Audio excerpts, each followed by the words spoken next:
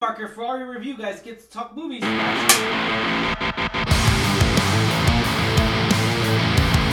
What's going on, Alamo City Movie Talk fans? As always, I am your host, Ryan D. Ryan680.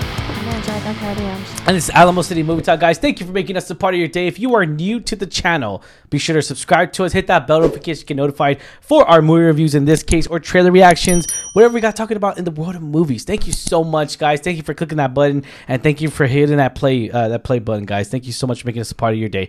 Let's get right to it. Angela, what movie are we talking about today? So if you're into cars, you'll probably like this film. We're reviewing Ferrari today. Ferrari, guys, tells of a story in the summer of 1957 with Ferrari's auto empire in crisis. The ex-racer turned entrepreneur pushes himself and his drivers to the edge as they launch into the treacherous 1,000-mile race across Italy. Dang. All right, so this is definitely one of the top, 6 movies I've really been anticipating this year and everything. And so, Angela, what did you think of this film coming out the bat of it? Because I had a pleasant, fantastic time. I enjoyed it way more than I thought I would.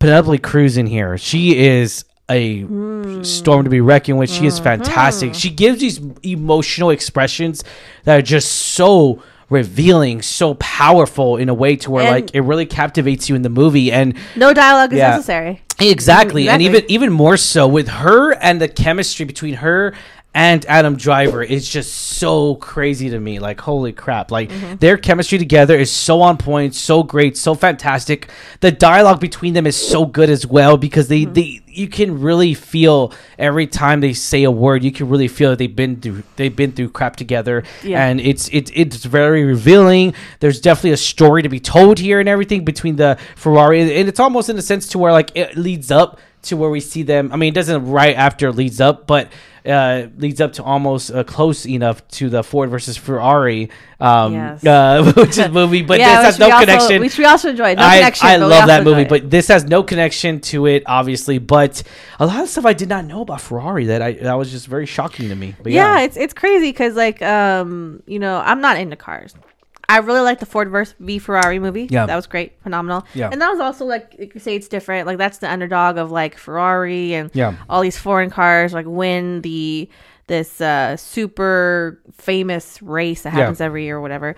And now it's kind of like you kind of are rooting for him to not lose his business in a sense, because like what happens, right? It's in the 50s. Obviously Ferrari's he's still here today. You know what happens in the end. But I will say though, it's really crazy to see the backstory. I did not know a lot of this stuff had happened. And of course this movie is dramatized.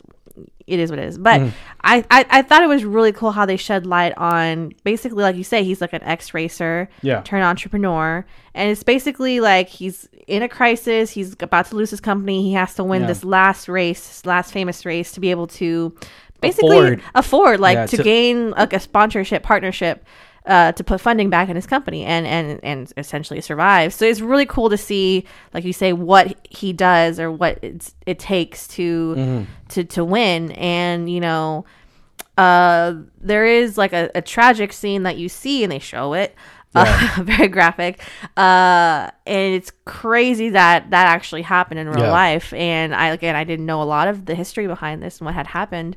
So I thought it was really interesting to see that they actually put that in the film, and they showed it. They showed it in very graphic detail. Adam Driver has this presence on the whole freaking movie. Him and Penelope Cruz, they both do. I mean, even when she has her solo scenes and vice versa, right? They're so powerful performances here, and I can really, I can really see her getting nominated for an Oscar. I hope so, man. She's fantastic. It's Penelope Cruz, man. She still got it. I really could see Adam Driver getting nominated as well. I'm not gonna lie, because he played Enzino. He played that character, and it's so crazy. And I gotta shed some light into it, because I did see a couple reviews. They're like, wait, what? They were mainly upset because this was less racing. This wasn't. I already knew from the movie though. It's like it's less race, more about the biopic of the origin story in a sense, to where Ferrari started, how it became the way it is, how who he was as a person. Yeah, it's more so. It's mainly on him. It's mainly on Enzino. How his life is during the Ferrari era, during those times, during like how proud they were, the Italians, how proud they were with their cars, with with football as well. It's just with everything, and it's the proud citizenship of being Italian, and it's very good. I really thought they did really good insight into all that, and I thought that was fantastic. This was directed by Michael Mann. Now, Michael Mann has made some really great films of mine. One of my favorite films of his has got to be Heat. The other one's going to be Public Enemies, which is Johnny Depp. Heat with Val Kilmer, Robert De Niro. It's a really good old film, and they both were fantastic movies to me. So I already knew, it was like, oh crap, he's directing this one. I was like, I'm excited for it. I can't wait to see what interpretation. Not only that, but we know, okay, so here's the thing. Adam Driver, okay, everyone knows how much I feel about Star Wars. Everyone knows, like, it's weird to say this, right? It really is, but I have to be honest here, and it has nothing to do with Adam Driver. Just, I didn't like his character after Last Jedi, but then again, I didn't like any characters after Last Jedi, but it is what it is. But you know, this is more so on the fact that I loved Adam Driver in everything except Star Wars. Like, everything. Okay, fair. Like he does these roles that are just so damn good that I just like. I mean, you could argue Star Wars put him on the map, right? Yeah. Like, that's what made him break out into Hollywood, essentially. Like, I don't know if he was in other stuff before this, but that was the main one that you like, oh, this is Adam Driver, right? Yeah. He has since done a fantastic number of films. The House of Gucci, he's done that one. We saw him in The Last Duel. He was good in that one too as well. There's a lot of movies that he was good in. He's done post Star Wars that he's exceptional, and Black Klansman, he was good in that too. I remember that. So I mean, I feel like, you know, he himself is a fantastic actor, and it was so cool to see him in this role. Yeah, and I will say, I really think he did great. Fantastic. One of the powerful performances I've seen him do was in that movie with Scarlett Johansson, Marriage Story. Remember that one on Netflix? God, that scene. There's also another Netflix film, but it was The End of the World, which was a really out there film, but he still did good. Yeah. So I gotta say, having two really great actor, like, oh, you're talking about White Noise. You're talking about White. Yes, he was good in White Noise. Yes. Oh, I liked him in that. Yeah. But him and Pelly Vickers together was just magic. Again, I really liked seeing all the history behind it. Yeah. Again, it happened in the 50s, so it's not something me not being into history knew a lot about. Yeah. So I appreciate that. I will say it's not for everyone. I will say it can be a little slow. It's not a lot of action.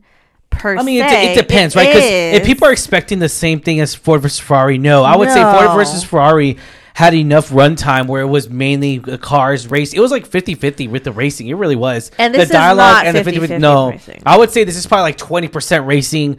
The other 80% is going to be dialogue about his life, about his story, business, about. And I kind of knew that already because I was all like, "Well, where's more car scenes from the trailer?" I was like, "Wait, we're just showing us the same car scene." Whenever I know this, though, I noticed that with trailers, is that if they keep showing the same scene, I'm all like, it may not be that much action going on here, and it's fine. It will be. I will say it will not be everyone's cup of tea. You do have or just everyone's favorite.